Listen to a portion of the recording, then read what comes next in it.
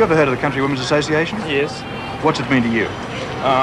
Just a group of women that try to help people out in situations, you know, for the community. Has been referred to as the Cranky Women's Association. Oh, definitely. They discuss all sorts of things and they all get a great kick out of it. Well, first of all, to overcome the loneliness, to be able to get women together to talk over, even if it was only the families or the turkeys they were raising. It was a great day to get away from the home and meet other women. I do think the Country Women's Association is my main interest as I became president this year, and I do look forward very much to our monthly meetings. I think the last comment there, taken from ABC Archives, gorgeous, rather says a lot. For almost a century, the Country Women's Association, the CWA, has been a mainstay of Australian country life. It's perhaps also true that few people have explored the full scope of the achievements and history of the CWA, which, as you've just heard, is sometimes misperceived, as a scone-baking social gathering. Oh, how misguided that is. The first branch of the CWA started 100 years ago, and community historian Liz Harfel has unearthed some of the stories from the grassroots of the organisation in her new book, The Women Who Changed Country Australia, celebrating 100 years of the Country Women's Association of New South Wales. Liz, welcome to the program.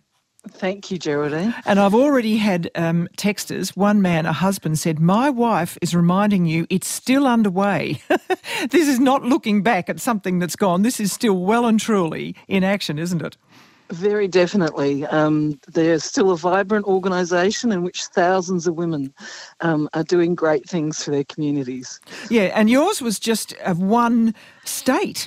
There have been other histories too, haven't there, written? You wrote this during COVID. You decided to turn COVID to your advantage. But it is amazing to think it's just one state you're describing. Yes, it is, because in New South Wales alone, we're talking at their peak 30,000 members and some extraordinary achievements. So, yeah, remarkable organisation. What were the drivers behind the creation of the association in 1922? The main drivers was the state of, the quality of life for country women and their families, which shockingly, many of the issues we're still dealing with today, but, poor communication, poor roads, poor schools, lack of maternity services and baby care. So many, just poor quality of housing and very similar issues, actually, to what country people would be talking about now. I mean, some of the statistics you reveal really did take my breath away. Top of their list was transport and maternity health. In the 30 years leading up to the CWA forming, 9,000 women died in childbirth in New South Wales alone. Yes. And during the First World War, this is the other shocking statistic, during the First World War, as many infants died in Australia from mostly preventable causes as men died at the front. So the context of that explains their passion for those two areas of endeavour. Heck of a lot more than making scones. How quickly did the CWA... Well, it sort of annoys me, listening in its own way, now, having read this and realising how substantial, seriously substantial it is, that it's not spoken about like that. Yeah, and look, it didn't... It's really interesting because they had their first delegation to a minister within 24 hours of being formed. So they were right from the beginning really focused on advocacy. That was they actually said, we're not a charity, we're here to advocate for country families. So, it's worth remembering that, I think, and it's still something, particularly in New South Wales, that are exceptionally good at. How quickly did it grow? It was a struggle in the early months. They had no money and no resources. So the members of the first committee actually had to hit the road and travel to little communities and try and stir up interest in forming branches. And it was a struggle. And then Queensland got on board and formed an association in August and about 4 or 5 months after the original association was formed, and then it slowly started to build, and by the end of the following year they were growing quite quickly. Right. Now, difficult question here, but important, I think. Did they also help or involve Indigenous women? Was it very much a white... Yeah. Well, it's very interesting. They were actually pioneers in involving Indigenous women in New South Wales. They refused to have any statutes on the books that discriminated about who could join. And in the 1950s, they had a president who focused on working with Indigenous women, and they set up 6 branches that were based in Indigenous communities. Anyone could join, and some of these branches had, other members of the CWA who joined to help them. And they did some great work over, in that period leading up until the sort of mid-1960s of helping those women use the advocacy skills of the CWA to improve their living conditions to quite some effect. So very surprising. But you did have some rather disturbing elements too, where I think there was a visitor from Queensland, which was also a very active CWA, when there were people trying to pass motions about involving Indigenous women, and this woman came down and said, remember, they have a lot of terrible diseases. But actually, I think the motion was passed anyway. Am I right? Correct, yes. They had some members who were very determined that they needed to do what they could, and right back as early as the late 1920s to help Indigenous women. For example, the fact that they had no maternity facilities, and sometimes they're travelling on the back of a truck to get to the nearest hospital. But I take they it were very determined to do something about that. Yes, but they haven't occupied, or have they, office-bearing positions to the best of your knowledge? Within these branches, they did. Yes, not to my knowledge at a state level. No. Look, if you had time to go, a chance to go back in time, which CWA leader would you like to observe, or what moment would you like to experience? Right, well, there's a few, but I think the standout one for me is a woman called Ida Beveridge, who was quite a remarkable woman, and I guess described by some as the CWA's equivalent of Winston Churchill in the power of her public speaking. She was someone who was describing her said she had an almost magical power as a public speaker, and she was the president at the time Australia went to war in the Second World War. She'd been warning them to get ready. She'd organised first aid classes and fitness classes for women in the 1938. She said, we need to be ready. There's, war is potentially coming. And then in 1940, she was amongst a group of about 300 women leaders. The governor's wife, Lady Wakehurst, got together, and they had a public meeting in Sydney to stir up women to get involved in the war effort, and something like 10,000 women showed up, packed the Sydney Town Hall, spilled out into the street, and Ida's address was meant to be one of the highlights of that night, encouraging women to do more than catering and knitting. We needed to do more, and she headed up the very first version of the Women's Land Army, and the first people women who trained on her property, Billabong in the Junee district. She was quite a remarkable woman and the right person in the right place at the right time. I've become totally interested in Ida, having read bits of your book. And this she wrote inspiring messages in the Association's journal.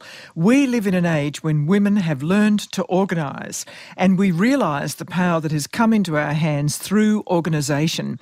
I mean, I thought, my goodness, that also was the case with the Teals, for instance, in the recent election, wasn't it? So this is a very important set of experiences.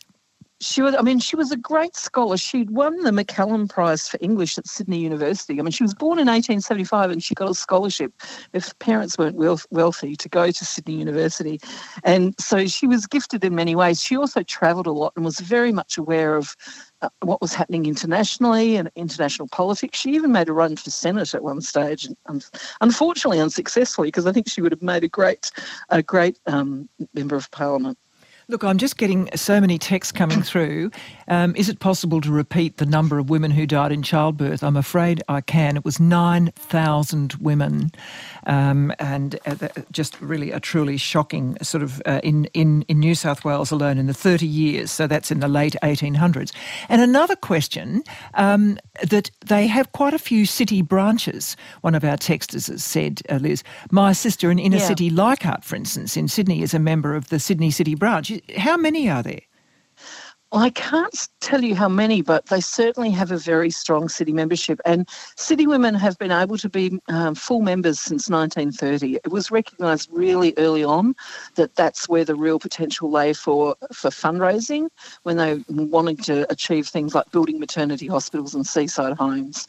So the city members have been a crucial part of the organisation for most of its history. I might add, Meg from Tamworth says CWA represents chicks with attitude.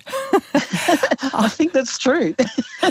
Look, how did it change with the times? Because you do devote a bit of time to worries, particularly after the 1960s with all that feminist era in full swing, hemlines are rising, many people are living in cities. Does it have tough times? It does. I mean, that period was probably its darkest hour. There were real changes to society in Australia, and they were perceived as being, part of the piece that you ran earlier was a reference to them being fuddy-duddies, which is a term I love. They were considered, old-fashioned and out of touch, and not really interested in women and their careers outside the home. But they are very attuned to what's going on. And so in the 70s, they sort of changed their focus and they moved away from sort of baby centres to setting up childcare, for example, for working women. And there are a lot of women now, sorry to cut across you, but like in agriculture, really interesting new agriculture, running stations, breeding livestock, talking about regenerative farming and so on. So does the CWA fit into those sorts of women, does the CWA fit into their lives, would you say?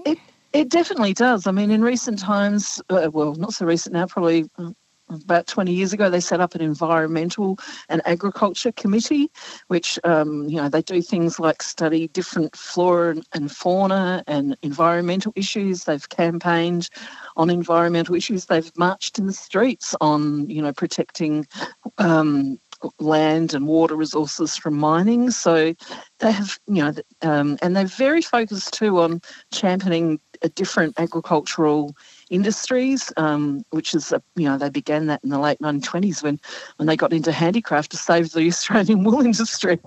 And then there was a remarkable woman from Leeton, Gwen Green, who campaigned to save the Australian fruit canning industry. She turned around a time when they had over 4 million cans of fruit they thought they wouldn't be able to sell, and within a few months of her efforts and the CWA backing her, the Australian supply sold out. Wow. And that was in the 1930s. So, in every decade there's probably an agricultural or environmental issue that they've championed and got involved in. Some have said, some obviously didn't like it. Country women can organise themselves very nicely and socialise without having to join the Country Women's Association. One of our texters has said. Well, and that's true, but I think one of the things about the CWA is that they harness that time together to get involved in fundraising and supporting people. And, I think the current floods and what's happening there is a great example. The branch at Lismore have lost their club rooms, and yet their members are out there, delivering food and hand-knitted rugs and all sorts of things to the community. So, yeah. All right, Liz. Well, look, well done. What a very well-spent COVID time. Thank you very much indeed. My pleasure, thank you. Liz Harfull, HARFULL, The Women Who Changed Country Australia, celebrating 100 years of the CWA of New South Wales, published this month by Murdoch Books. And one of our listeners has also recommended Dr. Jennifer Jones' marvellous book, Country Women and the Colour Bar, a history of the Aboriginal CWAs. That's from Virginia Rose. Thank you, Virginia. And look, before I go, I did say that I would read some very passionate feedback after our Gone with the Wind discussion, if you recall, 2 weeks back with Sarah Churchwell. If you didn't hear, check out the Listen app. It's really worth listening to. For instance, from Ian Hoskins, who in the 1990s taught a course at the University of Sydney called The Black Experience in America. And this is his very passionate text sent straight away. My overwhelming reaction to your interview was despondency that such a book, excellent though it sounds, should still have to be written, and that its analysis of Mitchell's novel and the film which it spawned as thoroughly racist texts should be greeted with surprise. Gone with the Wind is sugar-coated, with Scarlett and her handsome Rhett, but no less odious than Birth of a Nation, another book, which helped revive the Klan and public lynchings just 20 years earlier. Churchwell's thesis is identical to much of the material we presented in our course.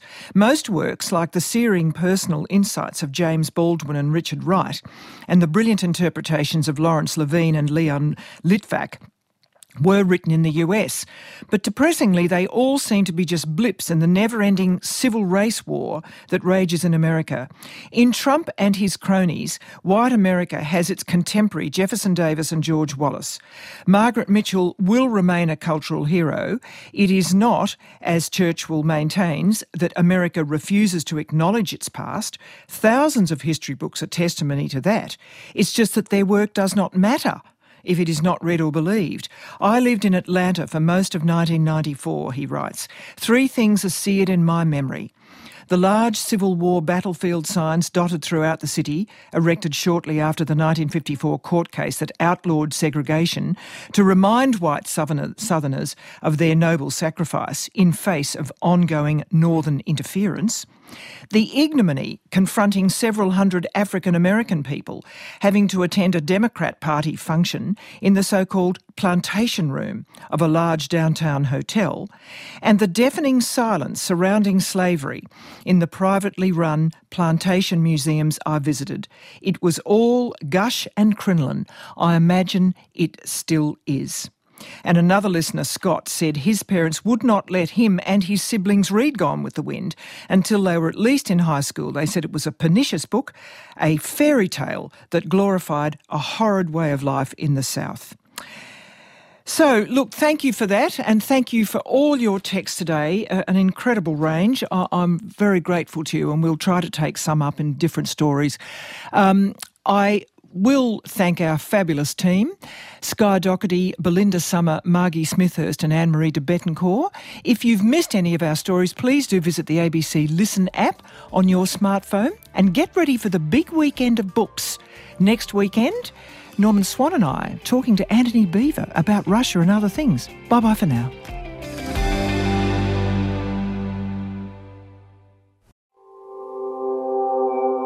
ABCRN helps you understand the world. Find more of our stories on the ABC Listen app.